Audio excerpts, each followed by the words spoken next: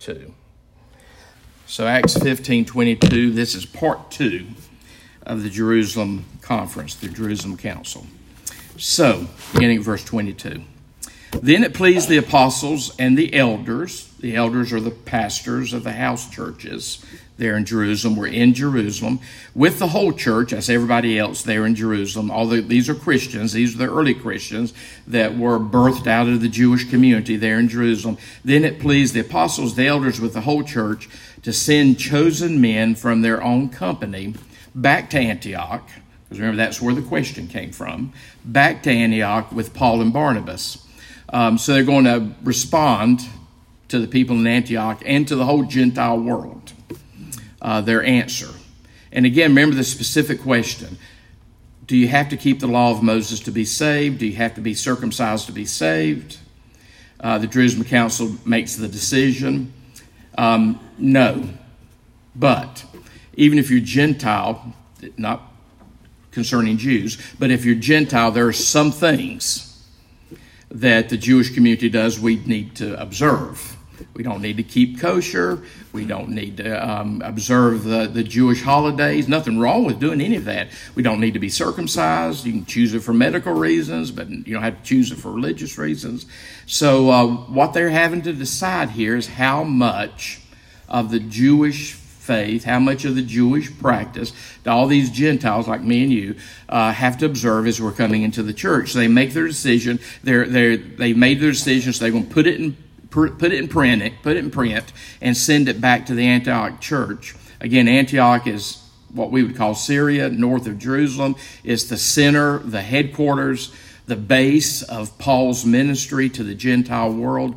So by sending this correspondence to the church in Antioch, they're sending it to the whole Gentile world. That's why you're sitting here reading it today. So notice, they're going to send chosen men of their own company to Antioch with Paul and Barnabas and 2 more. Judas, who was also named Barsabbas, we know absolutely nothing else about this Judas. And Silas. We know a lot about Silas. You're going to spend next year with a chunk of next year with Silas. So Silas and Judas join Paul and Barnabas taking the correspondence back from Jerusalem to Antioch. Silas does become Paul's companion on his second missionary journey. Silas is going to be the one that's going to stay with Paul from now on, for a while, for his second missionary journey. He's going to replace Barnabas. Silas is a Jew, because notice where you're picking him up at here in Jerusalem. He's a Jew. You're also, because of one little phrase that Paul will use later, he's also a Roman citizen, like Paul, this Silas. Sometimes your Bibles refer to this Silas as Silvanus. Silas is just the shortened version of Silvanus, same person. So, when you go on Paul's second missionary journey, it's Paul and Silas. You finish Paul's first missionary journey, and it was Paul and Barnabas. But anyway, so here's where we pick Silas up. So Paul and Barnabas, with somebody named Judas and Silas, leading men from among the brethren, they're sent to Antioch. They're sent with the letter, verse 23. They wrote this letter by them. Here's the letter they take. The apostles, the elders, and the brethren, the brothers, to the brethren. So notice it starts off by easing the concerns of the Gentiles, people like you and me, who are reading this letter. It starts off by affirming we're brothers and sisters. The apostles, the elders, and the brethren, to the brethren, who are of the Gentiles in Antioch, Syria, Cilicia, High Point. So this is a letter that's sent to the Gentile world. Greetings. Since we have heard that some who went out from us troubled you, because I remember that's what created this issue. Some Jewish Christians went out from Jerusalem, went up to Antioch and said, oh, you got to be circumcised. Oh, you got to keep all the Jewish law if you want to embrace the Jewish Messiah, Jesus. Since we have heard that some who went out from us have troubled you with words unsettling your souls, saying, you must be circumcised and keep the law, to whom we gave no such commandment. So this is the Jerusalem church saying, we didn't really send them to you. They may have come from Jerusalem. They were Christians of Jewish ethnicity, but we didn't send them. So verse 25, it seems good to us. Again, we're paying attention to what they're saying here, but we're also paying attention to how they came to this decision. They came to this decision. They got the mature Christians together. The whole church is there, but they're listening to James. They've got the mature Christians together. The mature Christians who know the Hebrew Scriptures, who know the Scriptures. They get the church together. They don't just decide what they think is right. Even though at verse 25 it does say, it seems good to us. Now you're going to see another phrase in just a moment. It's not enough for the Christian community to get together and figure out what they think's best. You know, I've always told leaders in churches for 38 years, please, please, please, for God's sake and the sake of the Christian community, don't do what you think's best for the church. Do what you can discern that God thinks is best for the church. Because what I may think is best for the church may not be what God thinks is best for the church. It may be well-intentioned. It may be well-motivated. But what we're after is not what we think is best. What we're after is what does God think is best. We're not after just our decision. We're after a decision that's made under the work and the inspiration and the ministry and the fullness of the Holy Spirit. So even though you see here in verse 25, or verse 25, it says, it seems good to us, I'll point out in a second, they add something to that. It seems good to us, being assembled with one accord, to send chosen men to you, with our beloved Barnabas and Paul, Silas and Judas, men who have risked their lives for the name of the Lord Jesus Christ. And you saw Paul almost stoned to death. Verse 27, we have therefore sent Judas and Silas, who will also report the same things by word of mouth. For it seemed good to us and to the Holy Spirit. It's not enough to just figure out what we think's best. We have to be convinced that it's what the Holy Spirit is also guiding the church to do. Now, how do you know what the Holy Spirit's guiding the church to do? Well, it's not just what you feel today. If you just said James, Peter, Paul, Silas, Judas, how do we know what the Holy Spirit's guiding the church to do? What's going to be the first thing they would tell you? Bible is where we start. The Bible is where we hear the voice of God. Now, you know, the Spirit can speak to you. The Spirit will not speak contrary to the written word, because God is not schizophrenic.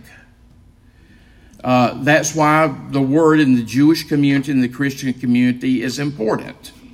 So you got to discern. That's what discernment is about. You have got to discern the mind of God. You've got to discern what the Spirit is leading you to discern. And you don't do that by just sharing, each other's ignorance or opinions. You can start there. But again, discernment in the New Testament, the Christian faith, is a spiritual practice. God's got to be involved in that. And you have to ask, well, how does God get involved with that? You know, what happens a lot of times in Christian communities, we make our plans and we ask God to bless our plans. Think about that a moment. Not right. We need to try to discern what it is God's calling us to do. That's why we can't just pray when we've done all our work, saying, God, show up and bless our plans. That's why, again, you got to have people with some spiritual maturity. And when I say spiritual maturity, I'm not, just including, Oprah Winfrey thinks she's spiritually mature. I'm talking spiritual maturity in the Jewish Christian tradition. Nothing against Oprah Winfrey, but, everybody wants to be spiritual nowadays. But, look who they gathered together here in the church. People who knew the Jewish faith, who knew the Jewish scriptures, who had been living the faith, who had now come to faith in the Jewish Messiah, Jesus, who were people of prayer. And, the rest of the church was involved. They're here with the apostles and the elders. But, we don't make our decisions the way the world or we should not make our decisions the way the world makes their decisions. Again, that's why Acts 15 is important. Notice how, and by the way, this is why we did the Council of Nicaea in 325 AD to create what we call the Nicene Creed. We did it this way. We got to be specific about how you make decisions in the life of the church. Yeah, we got a lot of people. I used to say when I first went in the ministry, I'm sure I've told you this, Methodists at least, I'm sure Methodists know what Disciple 1 Bible study is. That's their intro to Bible. I used to say, I've never been brave enough to do this, I used to say, I wish churches don't let anybody serve anywhere on any committee who has not at least had Disciple 1. Yeah. I mean, notice how we make decisions in the Christian community, or how we should make decisions. So it seemed good, verse 28, it seemed good to the Holy Spirit and to us to lay upon you no greater burden than these necessary things. And here's where we're going to get the list again about what's necessary. But no greater burden. You don't have to keep kosher. You can eat your pig. You can handle football and leather. You can wear clothing of mixed fabric. The list goes on. There's parts of the law that would be categorized under a greater burden for Gentiles. Again, he's not talking to Jews. He's talking to Gentiles. For it seems good to the Holy Spirit and to us to lay upon you no greater burden than these necessary things. And here's a repeat, in case you weren't here last week. Here's a repeat of what the Christian community in Jerusalem, head of the church, decided is necessary from the law of Moses to pay attention to as a Christian. Not for sake of salvation, but for the sake of common sense, for the sake of Christian living, for the sake of evangelism, for the sake of your Christian witness. You should do these things. Verse 29, that you abstain from things offered to idols. And this is what we looked at in detail last week. You abstain from idolatry. You abstain from idols' pollution, is what it literally says in the text. Whether it's eating meat offered to idols, just don't participate in idolatry. And you need to think about what that means literally, physically, and spiritually. Don't participate in idolatry. That is a moral law. And any of the moral laws of the Old Testament that helps you not to participate in idolatry, you need to pay attention to those moral laws. Again, what we've discerned from texts such as this and all of Paul's writings and 2,000 years of Christian tradition, and it's gotten ingrained in all of our Protestant confessions of faith, is you don't have to observe ceremonial law. You do not have to observe civic law or civil law. But yeah, the moral law stands. 10 Commandments, go for them. The moral law stands. So So the idolatry is, and staying away from idolatry, that's moral law.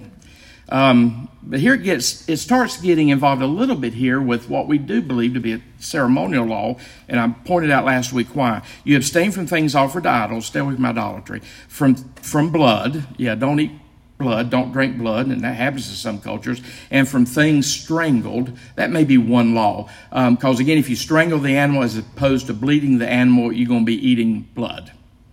So there may just be 3 things being presented here, or 4 things, depending on how you count it. But if you abstain from blood and meat strangled, that's one and the same thing. Bleed your meat. I remember the first time. This is a pleasant topic. First time I was ever. I grew up in a mill village, but a lot of country around me, a lot of country people around me. I remember the first time I was taken to a hog slaughtering. I did fine till they bled that pig that was hanging upside down. I passed out cold. I hit the ground. Bleed your meat. I don't want to see you when you do it, but bleed your meat. In other words, don't eat meat that's just been strangled. Bleed your meat. And we talked about this last week, this is so that you can be in fellowship with Jews. Or be in fellowship with me, by the way. Be in fellowship with Jews. Don't drink. I told you about some tribes in Africa that drank one of their esteemed drinks till they came to the Christian faith was milk mixed with blood. A lot of vitamins. Just don't do that around me. Don't do that around Jews. So what they're saying here are really about meat, because this is sort of ceremonial. Again, part of what's going on here is telling these Gentiles and Jews how to live together. And if you're going to live with Jews, don't drink blood in front of them. Don't eat meat that hasn't been bled. So that may be ceremonial. The idolatry obviously is moral, but things strangled from blood, that's ceremonial, and from sexual immorality. That's obviously moral immorality. That's moral law. And last week, if you weren't here, you can get that all over the Hebrew Bible. You can get that all over the New Testament. Paul's going to keep writing about this because these Gentiles don't know about Jewish sexual morality. That's why when he's in Corinth, he has to tell the Christian community in Corinth, incest, bad idea. Those Gentiles didn't know that. You don't know that just because you're walking and breathing on planet Earth. That has been handed down through Jewish law.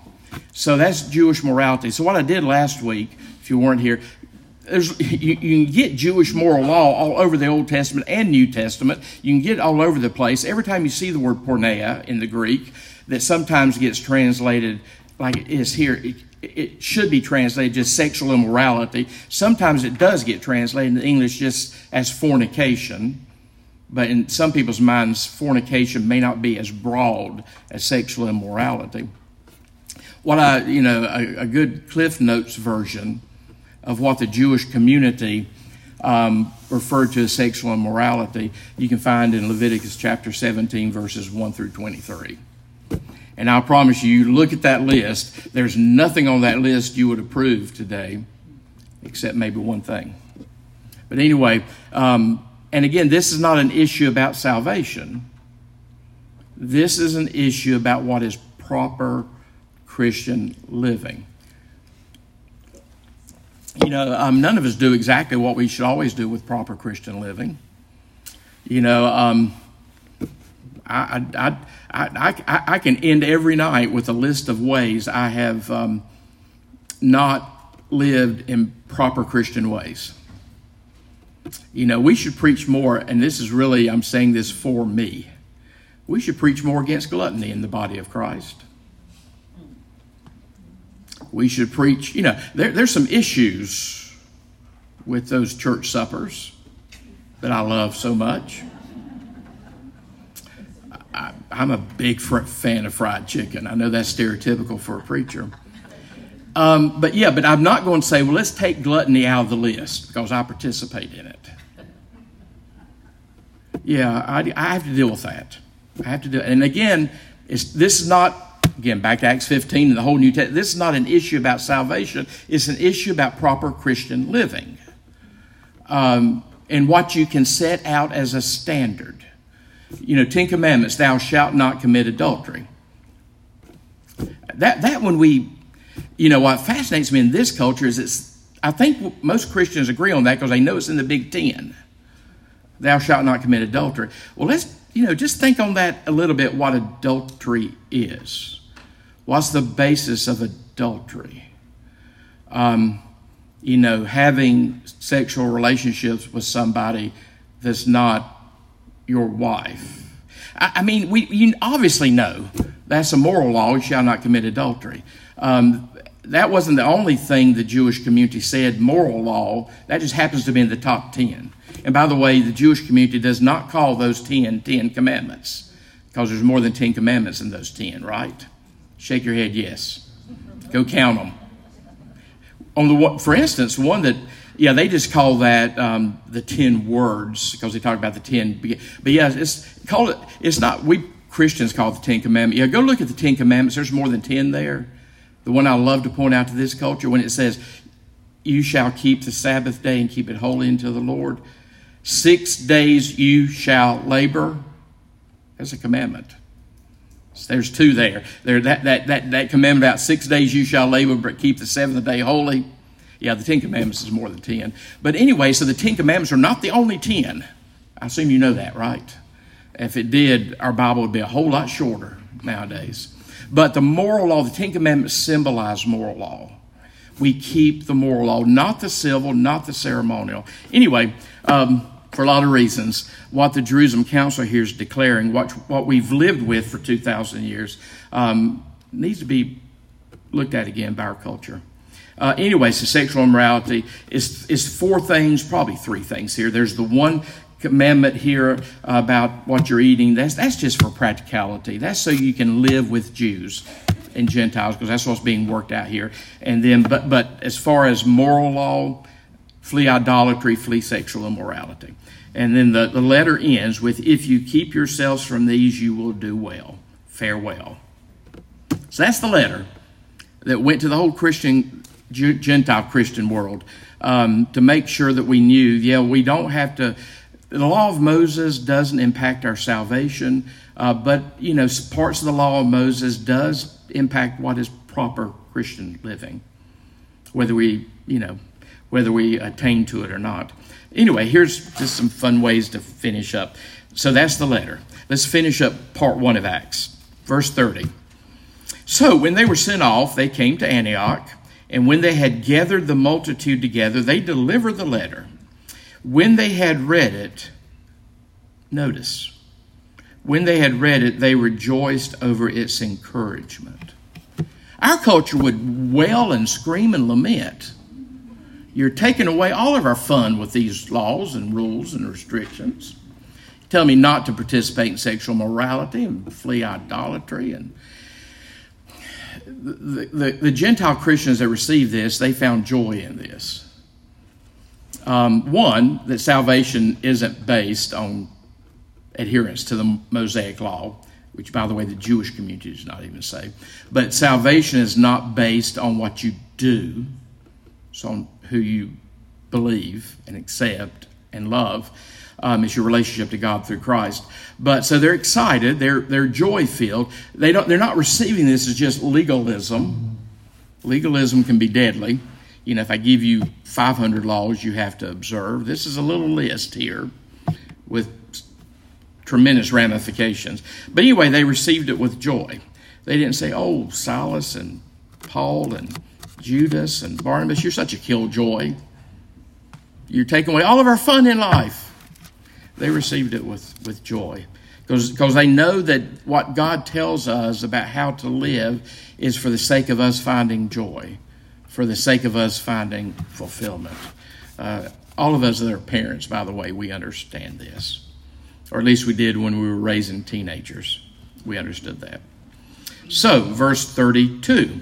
Now, Judas and Silas themselves being prophets, there you learn a little bit about Judas and Silas. Prophets are those who speak the mind of God to the Christian community, who speak words of encouragement. So you do learn a little bit more about, this is the only thing we know about Judas. He was a prophet, and Silas was too. Now, Judas and Silas themselves being prophets, exhorted and strengthened the brethren with many words. Evangelism and discipleship are important. Bringing people into the faith and maturing them in the faith. Discipleship is important. You see both happening here. They exhorted and strengthened the brethren with many words. Verse 33, and after they had stayed there for a time, they were sent back with greetings from the brethren to the apostles. So they have to go back and report to the headquarters and say, the Gentiles in Antioch can live with this. The Gentiles in Antioch rejoiced over this. Now, let me show you something you probably hadn't even noticed. Look at verse 34. Do you have verse 34? See, one of the things I want to help you do is learn to read what's in front of you. You might have gone home today and not even noticed your Bible doesn't even have a verse 34. It may or may not. Or it may have a verse 34 in brackets. Or it may have a verse 34 at the bottom of the page. Because what can be verse 34 is not in the best manuscripts. And this is a good place to talk about this. What is in verse 30, the translation I'm using in front of me does have it in the text, because I didn't want to forget it. Because most texts now, ESV, which I usually use, just goes straight from 33 to 35. And you may not even notice that. Verse 34 is not in the oldest manuscripts. It's not in the preferred older manuscripts now. It was in one of the later manuscripts that King James used. That's why I said my New King James is in front of me. Verse 34, again, and these little textual variants never have doctrinal implications. They don't. So like Bart Ehrman at Chapel Hill, he loves to find out these textual variants, and he'll use them to destroy your faith. How then do we know Jesus is Messiah? Yeah, you don't have textual variants like what I'm pointing out right here that have doctrinal implications. So what verse 34 simply could say, or did say in later manuscripts, was, however, it seemed good to Silas to remain there. Well, that's no doctrinal implications. That's just helping you understand how Silas can join with Paul on his second missionary journey. He stayed in Antioch. He didn't go back to Jerusalem.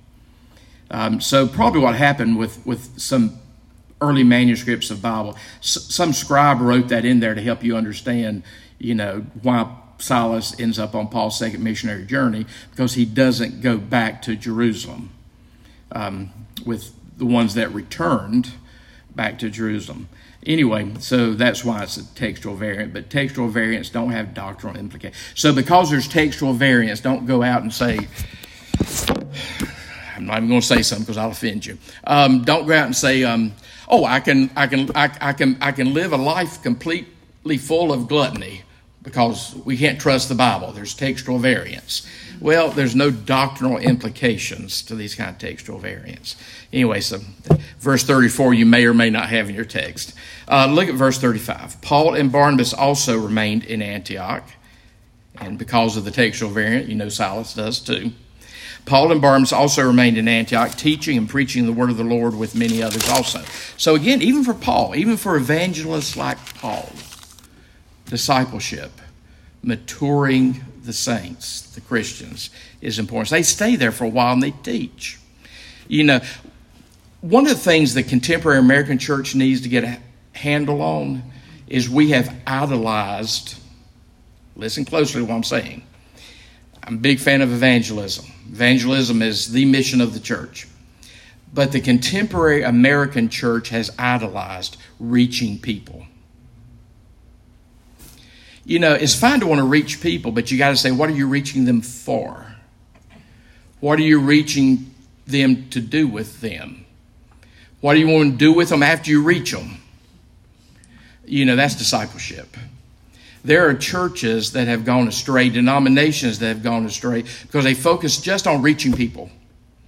I remember, and I'll never forget this, God works in our lives in remarkable ways. When I was a college student doing youth ministry at a Presbyterian church that has now gone, my first 3 churches I've served are now gone. They have faded away. Tell you something about the culture in which we're living. But, they kind of hired me as a college student who knew almost nothing, but I was young and I was into the Bible. And they hired me to do youth ministry. They thought that would save their church. And I'll never forget, and as a result, they put me on the session. And those of you that have been in Presbyterian church, that's their governing body. So here I am, 18, 19 years old, sitting on the session, trying to do youth ministry in this church. And I'm listening to the session. They're trying to think of ways to save the church because the numbers, the church is gone now. They were declining. When I'm sitting there, I was age 18, 19. Everybody else in the room was like 75. They hired me to try to save the church.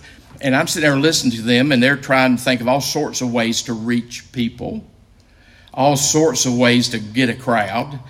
And I'll never forget Roscoe Quinn. And it's amazing I remember his name. The only reason I remember his name is because of what he said. I'll never forget Roscoe Quinn, who was 75, 80, 85 years old. He was sitting there listening, and finally he said, well, folks, if we give away free beer on Sunday morning, we'll get a crowd too.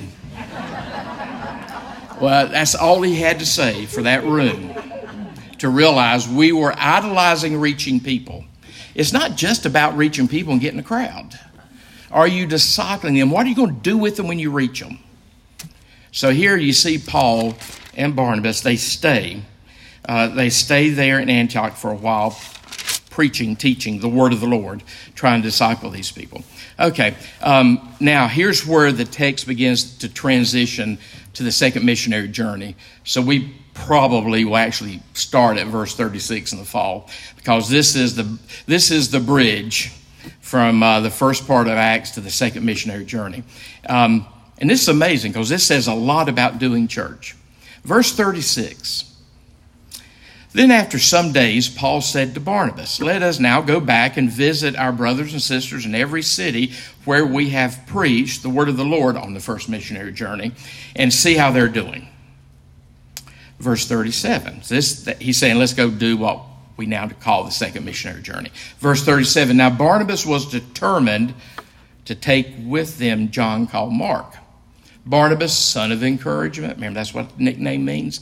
Barnabas, cousin to John Mark. There's a disagreement arising here between Paul and Barnabas. Paul says, let's go back and see the church we planted. And Barnabas says, yeah, let's take Mark back with us. Do you remember what happened with Mark in Pamphylia? Well, if not, the text will tell you. Verse 38. But Paul insisted that they should not take John Mark with them, the one who had departed from them in Pamphylia and had not gone with them to the work. Yeah, they had John Mark on the first missionary journey. He bailed out on them in Pamphylia, went back to Mama, probably. We don't know exactly why he bailed out, but he bailed out. We do know it irritated Paul royally. So he says to Barnabas, no, I don't want to take John Mark back with me. John Mark does not have the maturity to do what we're doing. So this is a dispute. Now, to show you something, there's several things you need to notice here, because there are people in the body of Christ who think conflict always bad. You know, I mean, I know everybody's on a scale, on a continuum between being aggressive. If you take Stephen ministry training, you're taught about the difference between being aggressive and then just being passive. You don't want to be either.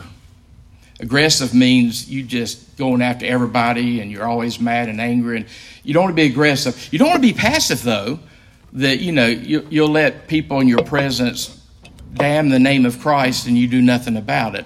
What we're after is not aggression or passivity. Take Stephen ministry training. You want to be assertive.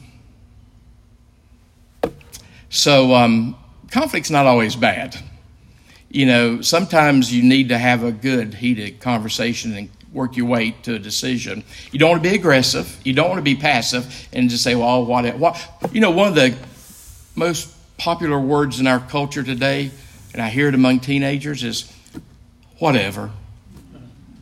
That just epitomizes passivity.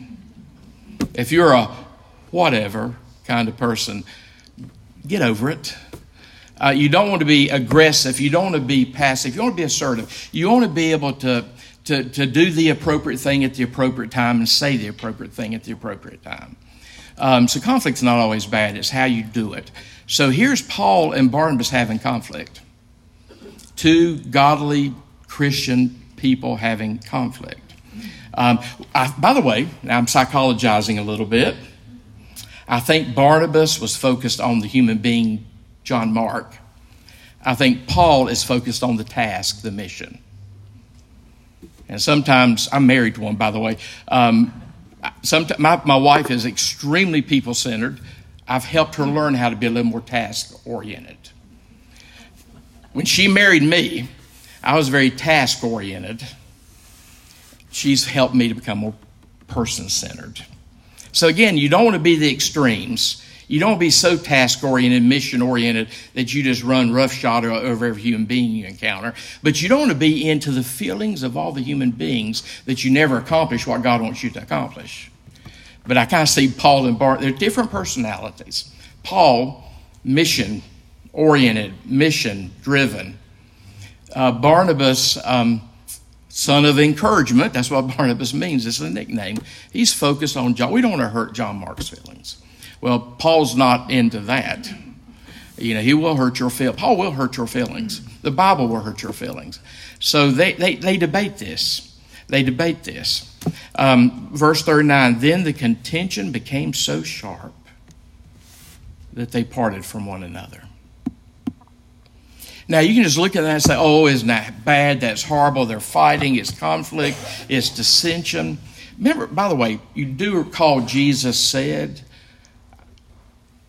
he said at one point in the gospel, I have not come to bring peace but a sword.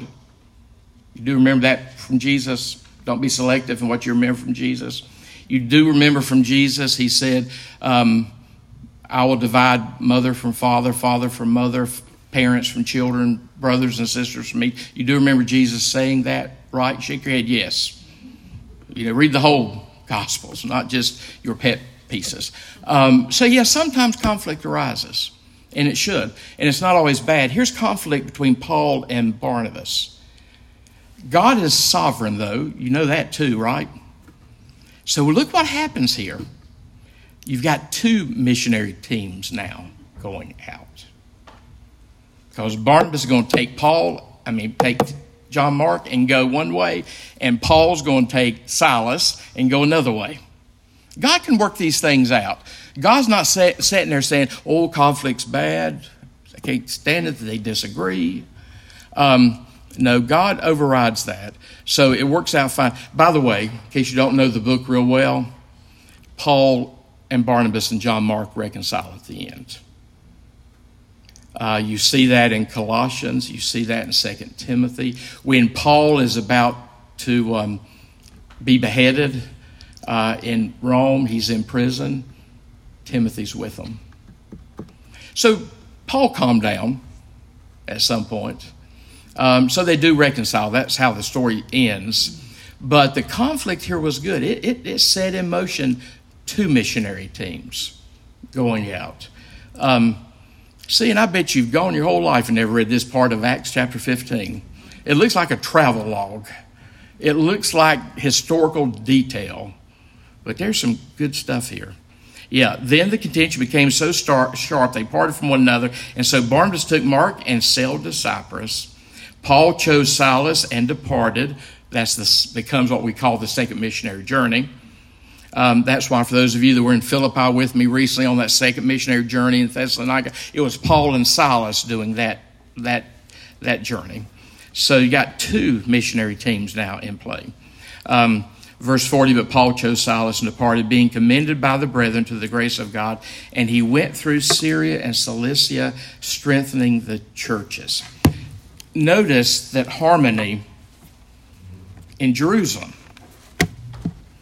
was brought to the church through the power of the Spirit, through faithful maturity by the leadership who paid attention to the Word. Harmony, real spiritual harmony, is a gift of the Spirit. A lot of times we settle in life for a lot of artificial harmony. I remember when I was a district superintendent, which don't want to do it again. I'm not even sure I can say I'm glad I did it. I did tell the bishop when I finally got out of it that it was one of the best continuing education experiences of my life. And it was one of the best continuing education experiences of my life. Learned a lot, experienced a lot. Learned not to... One of the first things when I went to what we called district superintendent's finishing school, the training that the denomination gives us. I remember being at Lake Junaluska with all the new district superintendents from around the United Methodist Church and taking all the courses. One of them was what to do when people become violent with you. And I'm like, good God, what have you gotten me into? It was a great, but I didn't need that course, by the way. It was a great continuing education experience. A great continuing education experience in a lot of ways. One of the things I also learned while I was district superintendent, I never heard this phrase. That's how I became a district superintendent. Mature Christians will learn how to, here's the phrase, mine for conflict. I spent most of my life not wanting to mine for conflict. I spent most of my life not being a peacemaker, but a peacekeeper. But sometimes you get to peace, not by being a peacekeeper, but by being a peacemaker. Jesus says, blessed are the peacemakers.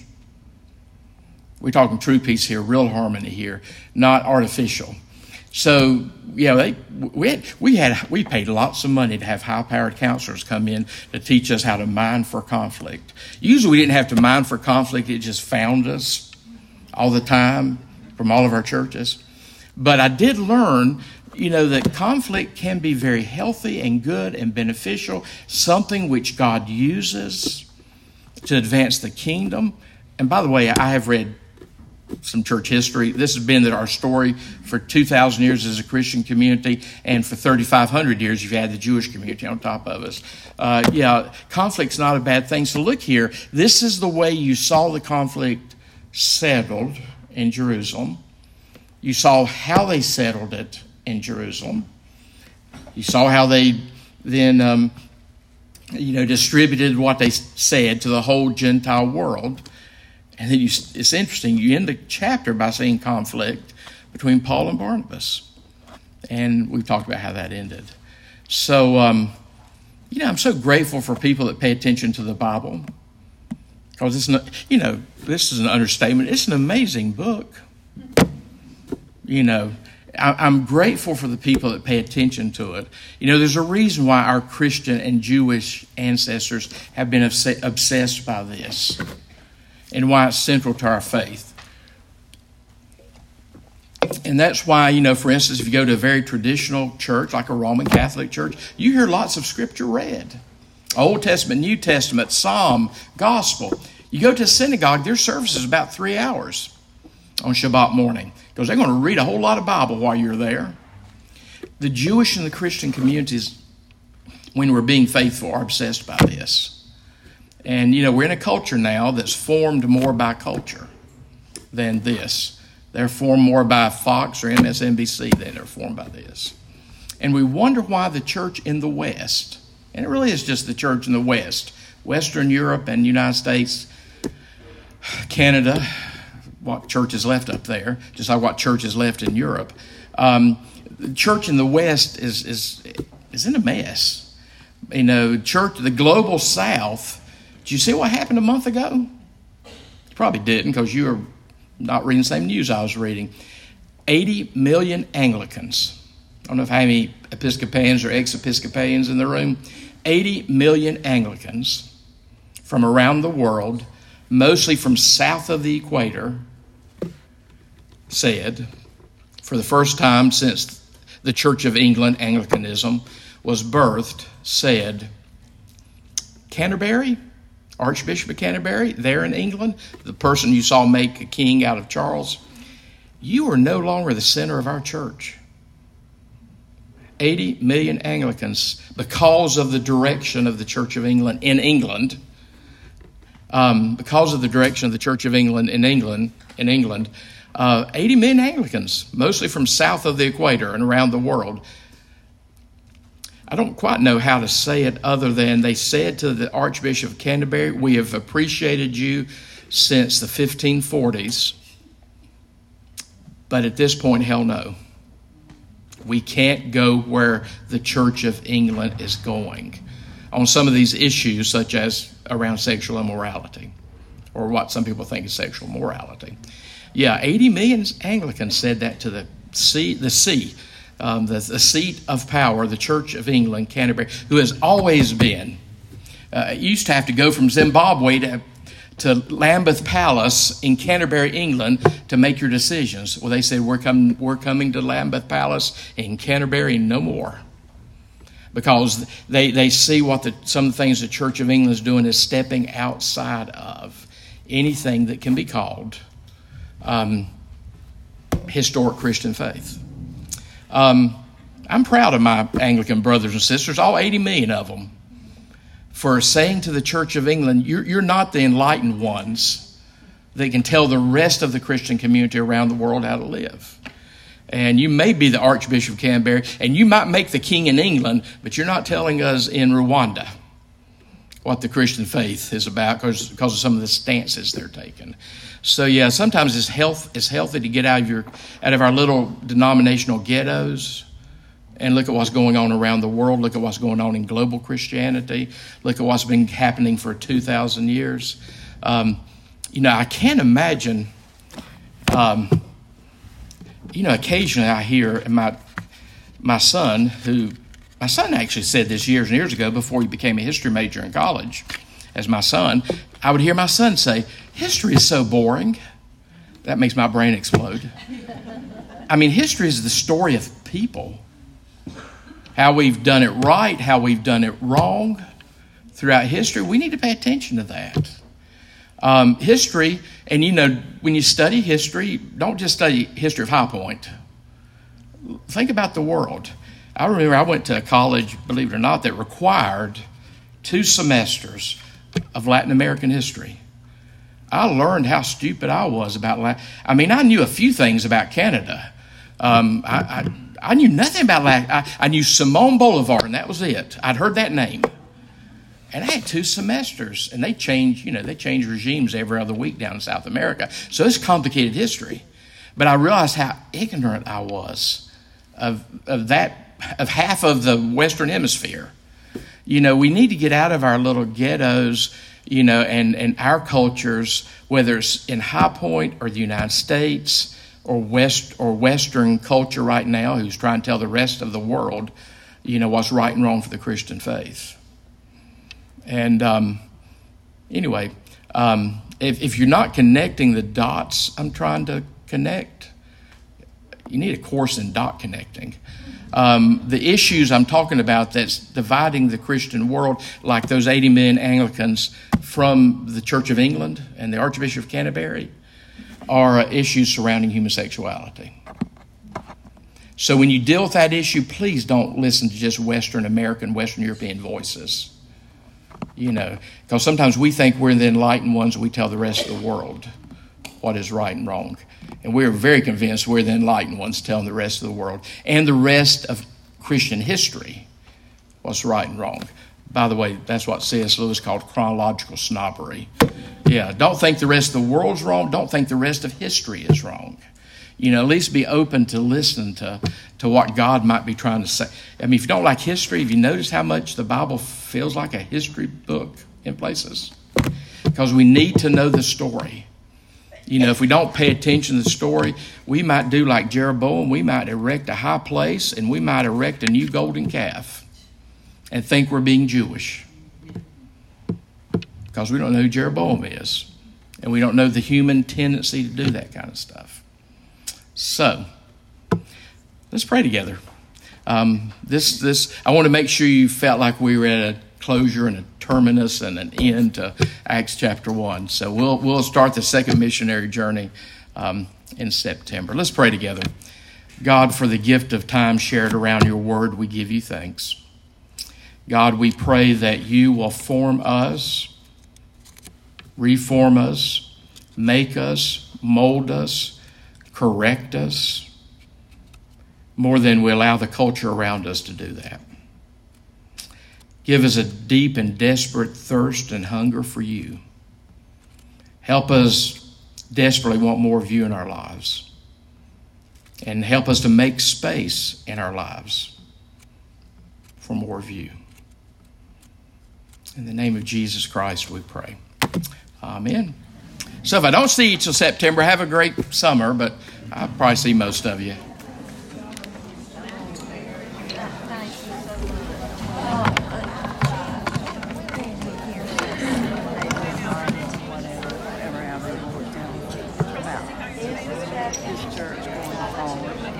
We had a meeting with the district superintendent last night. We got a day to vote.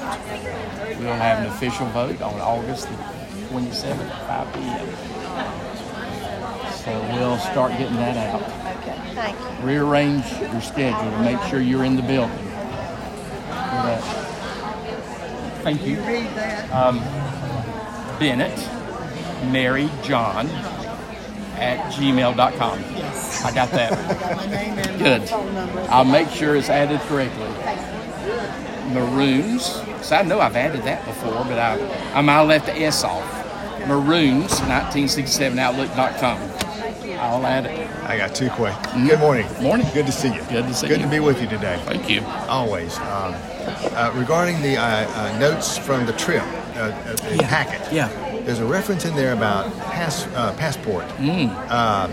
Is there some minimum amount of time you have to have a passport? Yes. No. You only thing that gets people caught is like if the expiration date, like like we're going April of 2024. If your expiration date is June, it doesn't work. Your expiration date has to be more than 6 months out. Got it. But that which is won't be a weird. problem. Yeah. I finally asked that one day, why, and somebody told me it's in case you get stuck in a foreign country. That's what that's I what was we were wondering thinking. about Yeah, so that. Hopefully I Okay. wouldn't be there 6 months. Okay. I know, hopefully. Yeah. But that's why, because you think an expiration date is an expiration date. But your expiration date has to be within 6 months of your. Other than that, there's. Okay.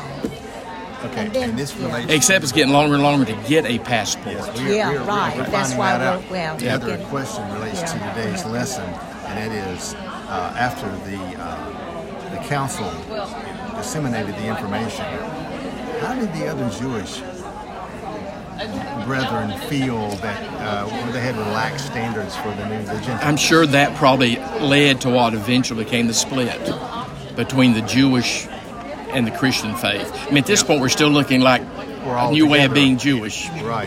But yeah, I'm sure, very Orthodox Jews around the world say, I told you those Christian Jews are, yeah. Because that's why, by the end of the first century, we have split, Who do we write our check out to, and who do we give it to? Well, for you the can give it Israeli to trip? me Okay. if you want to, or you can wait Okay. and do it on. Well, if you want, it depends on but- if you want to do credit card, you can just let you pay a little extra for credit card. Oh, okay. If you want to do credit card, you can do it on when it goes up. You're Or you welcome can to write a write it and check. give it to me. And what I'm going to do, I'm Yeah. administrative assistant's keeping the Yes. folder. And what I will do as soon as the website goes up, I'm Okay. going to tell you go online and put in Okay. your information. So who do we write it out to? Educational opportunities. Educational opportunities. Yeah. Okay. They great. probably would. Okay. They probably would accept EO, Okay, but educational opportunities. And would one check work for two of us? Yeah. Okay. Thank I you. look forward to it. Same here. Look forward to it. You're not going to get a copy of my position paper this week because Okay. I didn't finish it. But I do have a question. This is one of the reasons. There's no discipline after 16 yet.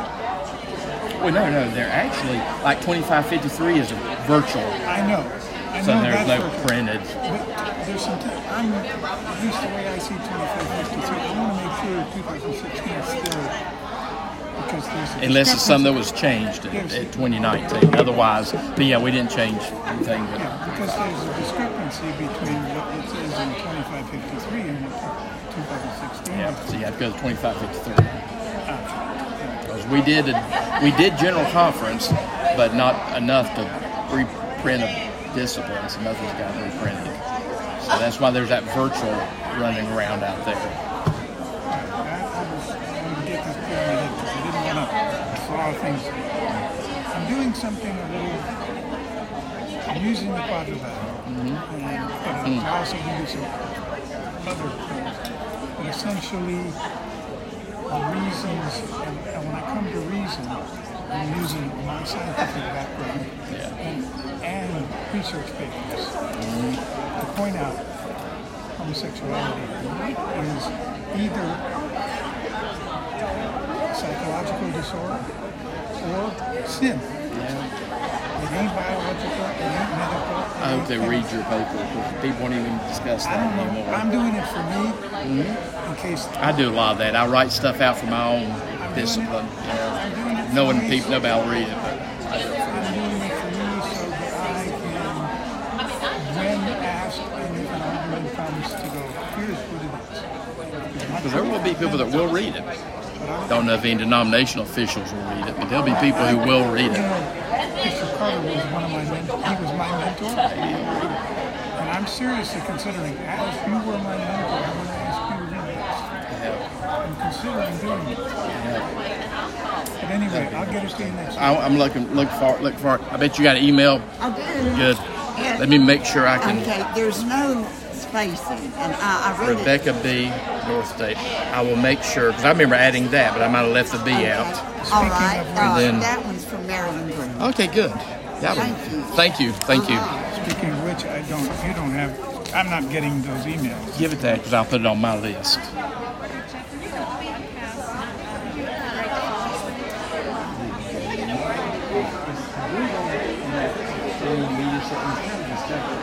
I may try to see if we can't pick up the people.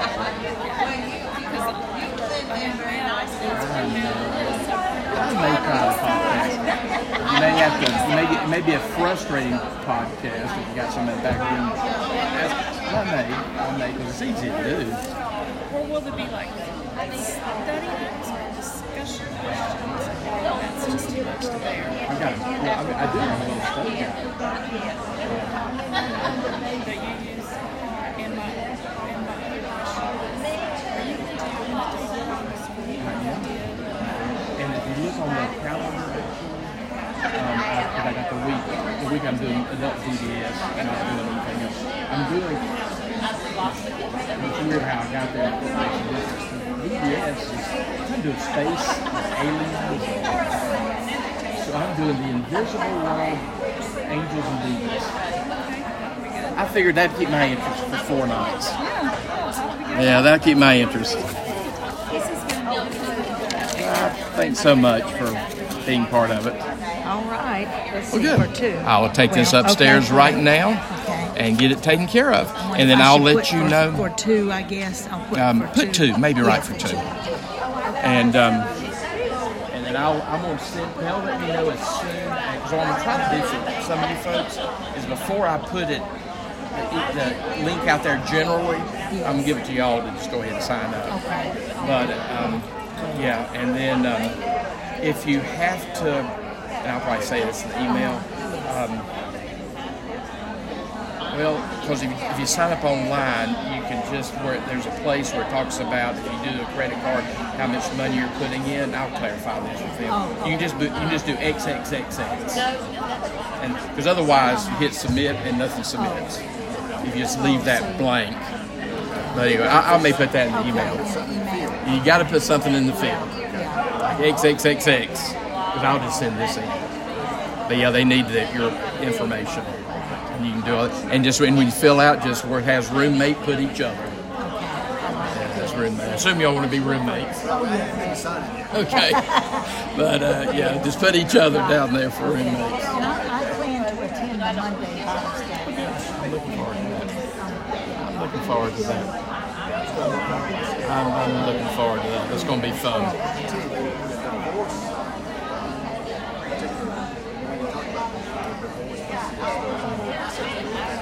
It is an amazing. That's why Broadway has made productions. It's an amazing. Yes, these little vignettes. It's his imagination.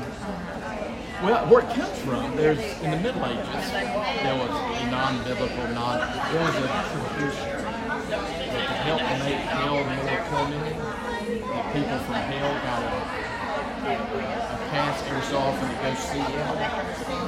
It was called the Frigidarium or something.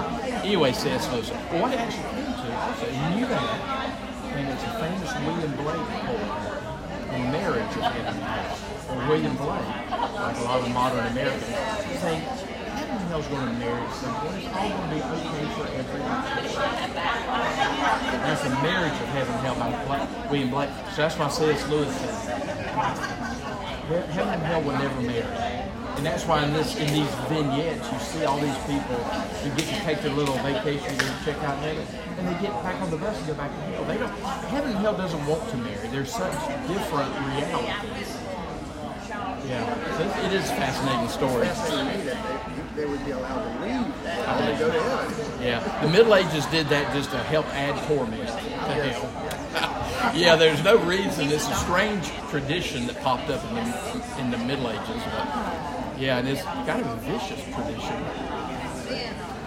Yeah, but he knew that tradition, and he knew Blake's poem. So he sort of said, even if people went to heaven from hell, if they'd grown accustomed to hell, and if you want hell, that's why he also says at one point, hell is locked from the inside. The door to hell is locked. People choose it. People want it. People center their lives on it. It's not that God and somebody else says you are. It's you have that. That's who you are. You so reject God, you choose hell. And that's part of the Great Divorce too. It really shows like the human nature thing, the power of human choice, which is theologically, philosophical. That's what makes hell necessary. human beings important. Our choices are important. God won't eternally override our choices. He is a gentleman. He is. He's a gentleman. And that's why, there's this. It's a fascinating little story. Should be. It is. Used to be. Yeah, it used to be in the Christian faith. Used to be.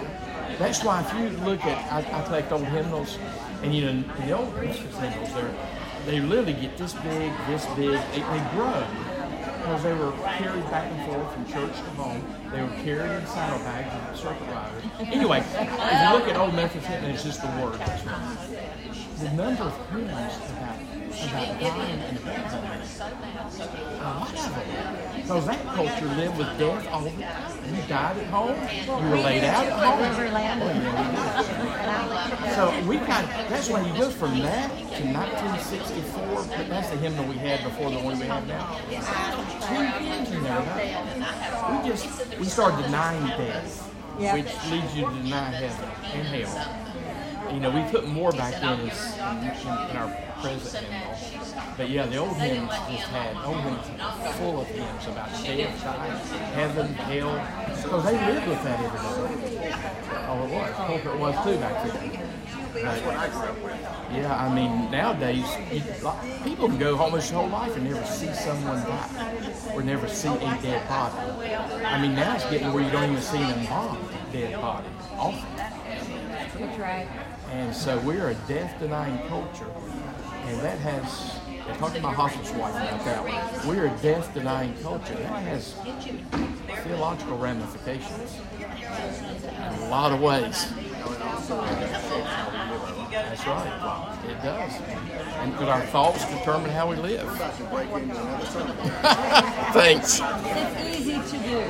Thanks. Everybody needs to hear this. We got a date for an official vote last night. I don't know that they can take that back from us, but the district superintendent will preside over an official vote here on August 27th at 5 p.m. Now, so particularly because if it's not done by September the 1st, it's over. But so particularly as we approach because we have to, as frustrating as it's been, we kind of have to work together, we think, to keep our building and facilities. Right. So now that we got an official vote, I can still hear. I'll be more blunt about that. Tell Bose we got our official vote last night. Do you know that? What now? We got our official vote from the district superintendent last night. Okay. So, I didn't think they'd ever give us one. I thought they'd hold on to us from now on. But we can vote. We got the date. The DS came to see us last night, which I didn't know would even happen. She was avoiding us like the plague, but she came, and it was congenial, very different from last November. Oh, I'm so glad. And she set a date, because with the official vote, she sets the date, she presides. Okay. So we got to get more people. We'll start getting the date out. It's because she's... Can you tell us the date? August. It is sort of tentative till she provides me the letter. In writing. In writing. Which I hope she does that soon. Still doesn't mean they can't do something weird after, but we got the date. So that's this. But August 27th at 5 p.m. It's a Sunday evening. Straw ballot probably gave them encouragement that they're going to win. I don't know what that did to them. I received a terse email that said, as a result of the straw ballot and them not interfering in it, the pause is lifted. Which I guess we knew the pause was lifted because we went ahead and did what we wanted to do. But so when I saw that, I thought, well, maybe they will work with us and let the congregation have a say-so.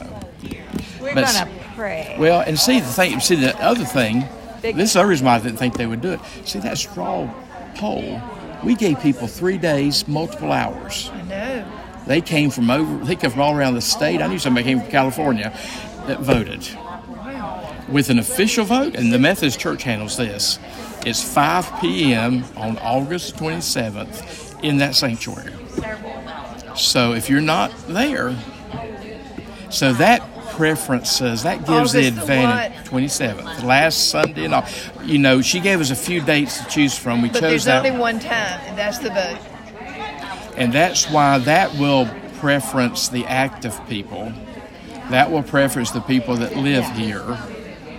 That will preference the kind of people who will even consider rearranging their schedule. To come. To Yeah, come. they will. They will. Some of these people, and we knew that because some of these people who voted in that straw poll, I'd never seen them in my life. A few of them I've seen a couple times a year. But yeah, that bunch of that crowd, they don't rearrange their life for the sake of this church. No. But they have an opinion. But yeah, and that's why I knew that the official vote really does give an advantage to the active people. I think it does. It does. And we still got It even gives more.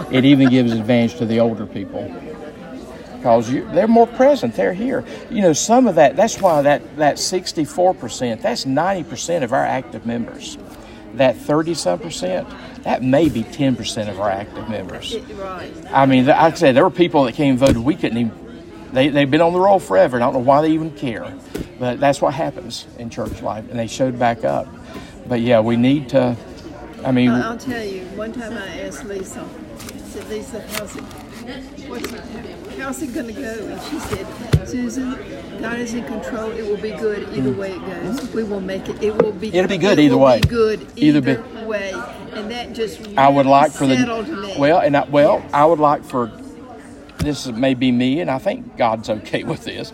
I would like for the new thing to be in these buildings with our endowment. God's going to do a new thing, whether at 1225 Chestnut Drive or elsewhere. That's what she said. She said I would, it'll it'd be good one way or another. We know what we want. Yeah, it will. And, that's why even last night that had to be the answer to prayer because that was a different human being that was in the room with us. And I know they're worn down too. There's a new wind blowing. They're ready to get rid of all the troublemakers like me and Clark and Lisa, and they're ready to get rid of. I mean, they said goodbye to 192 last Saturday. 192 churches last Saturday. So I've said all along we can make this easier on ourselves if we would. Well, I've been ready to make it easy for a long time, but I go back to 2 general conferences. But some people are just now getting to the point, let's make it easier. And I think that's where they're at, plus prayer. But she was, when she came in November, she attacked me, Clark, Lisa. She attacked all of our leadership. She was the angriest people I ever seen. So I didn't look forward to last night's meeting. I didn't think she'd come back. But because we kept saying, come talk to us. And she came and was a different human being. We are definitely praying for all three, for the whole staff, the whole staff. I mean, if I didn't feel like that the vast majority of this congregation, active congregation that's present, that had to be present voting, that are present, if they weren't in favor of letting God do something new here, I could have made my life easier 2 years ago. You bet. But I think, I'm not about splitting a church. The best win-win situation. I said, I know this. I used to be a district superintendent. And they know it too. The best win-win situation. I mean, here's 64% in a straw poll. And again, that's a percent. We got more in the straw poll. We had 681 people vote. That's high for a church vote. I'll promise you all would show up for a in-person church vote. It's usually about the same number as your active membership. Active worship attendance. That's 500. So we beat that by 181. But again, people came out of the woodwork, which that's normal. So, the win-win situation is let the 75%, 80%, 85% that are actually here, let them decide. Now that will mean there will be a few that will go to a lighthouse church, is what they're calling it. People need to go where they feel led. There'll be a few, not as many as people think. Because again, that percentage that voted against it, there's all about 10% that are even active. And of that, I'm being gracious. I'm saying we see them a couple times a year, 3 times a year. So, I don't want to lose anybody, but if you put carpet in the sanctuary, you're going to lose somebody. So the best win-win situation is let's 80% of us do something that will allow us to keep our facility in our building, Yeah, there'll be some people. I tell you, Jeff, I sit there and I look at on a sunny day, and you look at those windows in there. They are breathtaking. They are. They are breathtaking. They are. I still. But if we need to leave, we'll leave. Well. But I hope we don't. Well, you know. Yeah, I mean, I'm not so much into the building as I am the endowments. I mean, I don't want to give anybody that money for. I know. I mean, I do live with the reality. It costs us $300,000 a year to heat and cool this place and keep the lights on. I'm sure. That does kind of bother me on some days. That's why we work so hard to keep this facility full of people. I mean, we don't. Anybody in town, we try to see y'all later. I mean, if we don't keep this place full all the time with ministry for the sake of Christ and this community, it's hard to justify $300,000 a year just to pay the power bill. But we try. Right now we do a good job. There's not a night that goes by. That's why. Yeah. I mean, right now. But if and that's why I do that. I mean, it complicates our lives. You know, I don't really. It complicates our lives. Hospice plays basketball in here on Tuesday nights. But if we didn't keep this place full, yeah, $300,000 a year it'd be hard. Just electricity. That's I think that's just the power bill. So that would be electricity and whatever's run by gas and. But I'll tell you, I think a lot of people from First Methodist will call. Oh, I know they will. You know, here what I want to say to some people is. They can't vote, but they'll come. Well, they'll come. And we've seen that across the denomination. After a church disaffiliates and says, we really believe in God's word and historic, people come out of the woodwork to join. Yeah. And they're coming now. Look on Sunday. Because they're getting something. What I kind of do want to say, and this may be a little selfish, some of the people who say, we're going to see what the decision is. Part of me wants to say, help us make the decision. Help us make the decision. You can always leave afterwards. That's I mean, again, right. I've been a part of. My world's different. I've been a part of 8 different churches in my life. So I'm trying to understand other people's position who think you can't be a part of but one church in your lifetime.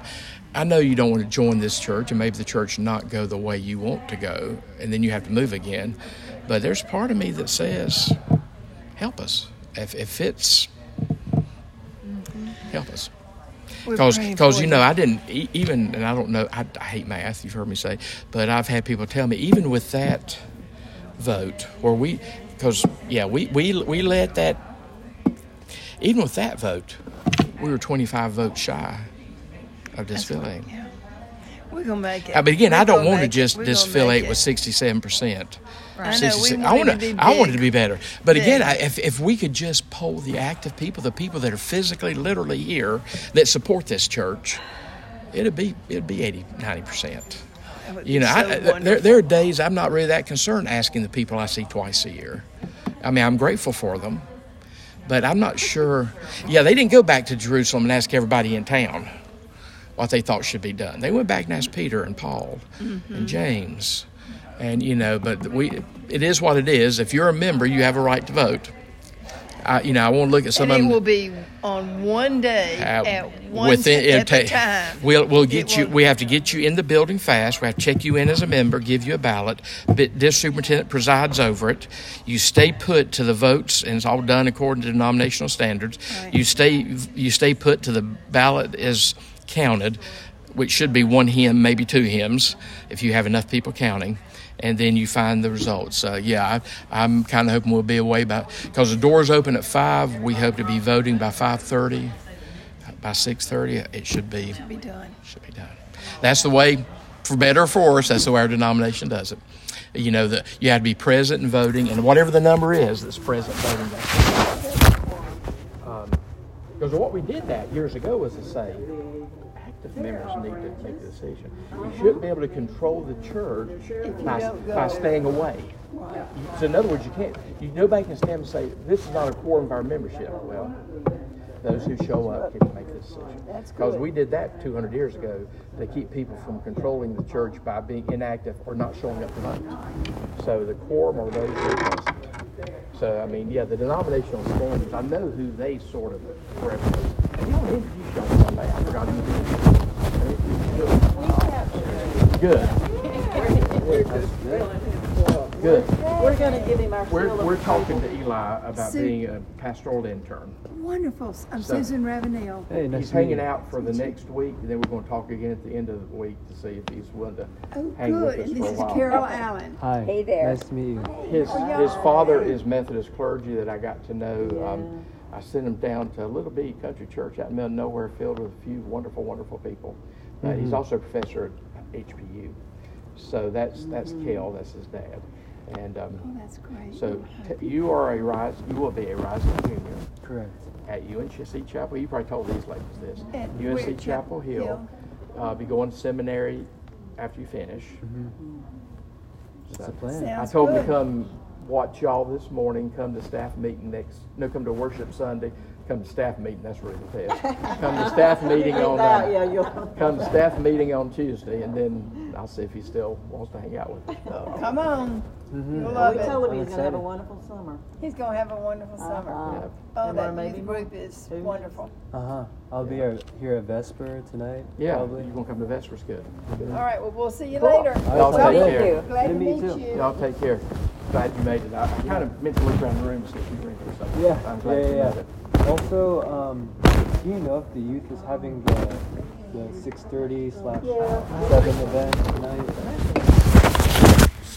Stephen. I know Vesper's at 5:30. I don't know if youth has an event at 6 or 6:30. Let me text Steve.